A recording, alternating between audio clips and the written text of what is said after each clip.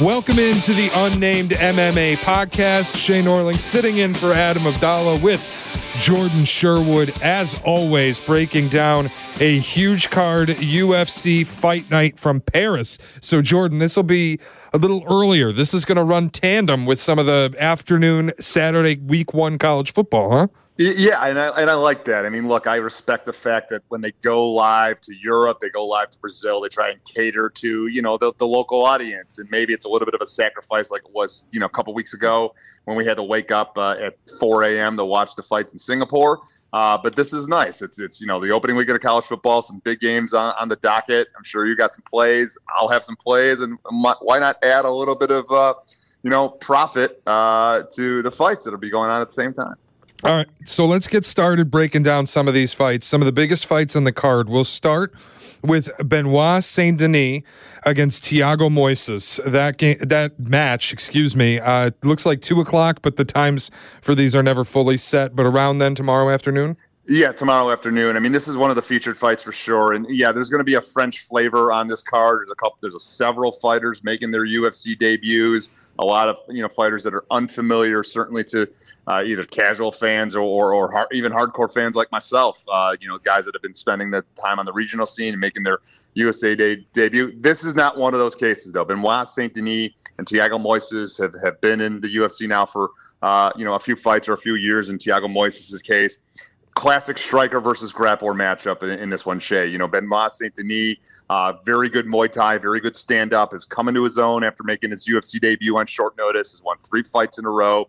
He has 11 wins in his career, all of them inside the distance. So this guy is a finisher. He also was a Navy SEAL in the French army. So this guy really spent some time in the shit before getting to the UFC. tough customer for sure. So that's the thing is when you get a guy like this, anytime he's not going to see anything in the octagon that he hasn't seen before in combat. So, love that story. He's going to be tested though, because Thiago Moises is an outstanding grappler. He's been in there with some of the best fighters in the world in the UFC's lightweight division. He's also a very good evolving striker, but his bread and butter is the ground game, getting people to the ground and submitting them. So if you're on the Saint-Denis side, you think he's surging, winner of 3 straight, and his stand-up is going to be the difference maker. If you like Thiago Moises, you think that this fight's going to the ground and he's going to be able to submit him. I will tell you this, Shea.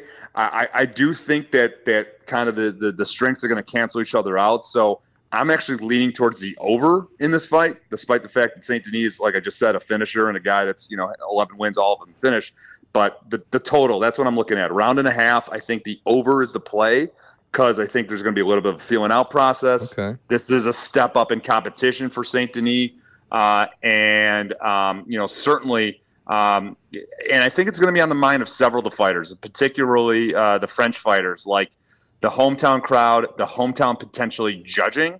Judges are swayed a lot of the times by the crowd reactions. So if Saint-Denis is landing some significant strikes and there's oohs and ahs, that could be scored, in favor of Saint-Denis, to the detriment of a guy like Thiago Moises. So I really think that the play probably is on the over at 1.5. And if I have to pick a winner, I like Saint-Denis. I just think that his ability to prevent the fight from going to the ground is going to be tested, but it's proven to me enough in the 4 fights we've seen him in the UFC. And of course, the striking that he's going to have. He's going to have the power and he's going to have the advantage on it. I've maybe never been more sold on a fighter by you than when you told me that this guy made a career out of fighting for his fucking life. That's basically what you said. And I'm like, dude, I might be all in. Like this, yeah, you make a career out of this. Yeah, you're not going to get surprised in the octagon. I'm in.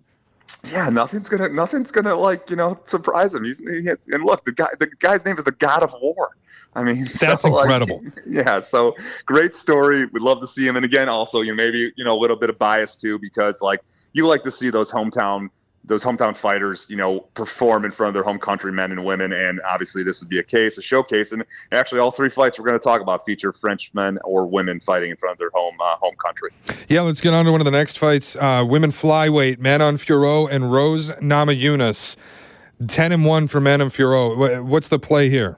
Yeah, very interesting fight because Manon Fiorot has looked fantastic since making her UFC debut. She's the winner of 10 straight, potentially a title challenger, a woman that comes with an outstanding background in both karate and Brazilian jiu-jitsu, but her bread and butter is karate, so she's a striker.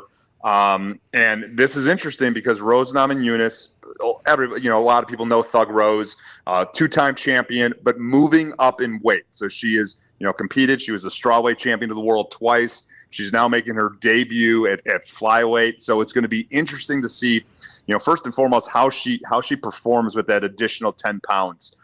She was always a smaller strawweight anyways. So that's my hesitancy first and foremost, that she's moving up in weight. Because also she had 2 wins over the current champion at strawweight. But look, she's going up in weight, trying herself at a new weight class. And she's also kind of, she's not a karate background, but she's a striker. And she's going up against Fiorot, who's probably the best striker in women's mixed martial arts with her karate background, and who is a bigger flyweight, someone that has to cut the weight to make it down to the flyweight limit at 125. So very intriguing matchup.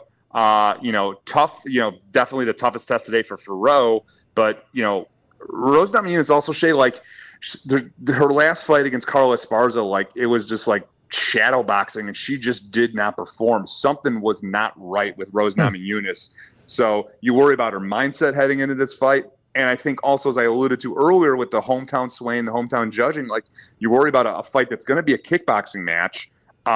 Perhaps the judges being swayed by Fiorot landing those power strikes, those more significant strikes, because neither one of these women is a grappler. Certainly, I understand Rose can take the fight to the ground. She's got some submission skills, but where she's come from most is fighting at distance, point fighting, and she's not a knockout artist. So, I'm very interested to see it. Can Fiorot perform against this level of competition? How does Rose look at the higher weight class? But I think the play absolutely has to be Fiorot. I like her on the money line, and it just because there's too many question marks about Rose. I would have loved to see Fiorot against a grappler, someone that's going to test her, try and take her to the ground. But a fighter in Rose, it's going to likely just stand with her. It's advantage Fiorot. And also, I think probably if you want to add a little bit of value, because Fiorot's I think trending around $1.95 on FanDuel, $1.90, maybe even $2. Fiorot via decision, I think too, because even though Fiorot is a knockout artist, she's got power. Rose doesn't get knocked out. She's been in there with some bangers, at a lower weight class, of course, but only one time she was knocked out was when she was body slammed on her head. So that's a little bit different than getting punched in the face. Jessica Andrade, what she did to her. So. That's my suggestion for this fight. It's the most intriguing fight for me, though, on the card, because Fiorot is supposed to be a title challenger.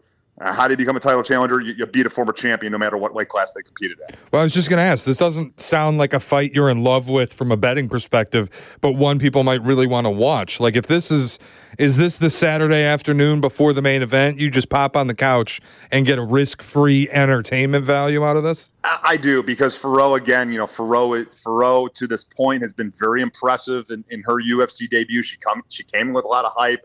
And even though Rose looked terrible in her last fight, she is a fantastic fighter and one of the most popular fighters out there because of her style, because she's typically in barn burners. She typically is a woman that goes out there and gets finishes. 7 of her 11 wins have come via finish. But, there's a couple of times where she's just been in the question marks. That's why I'm not in favor of her winning the fight, but I do love this fight and can't wait to see it. Cool. The main event, Cyril Gane and Sergey Spivak.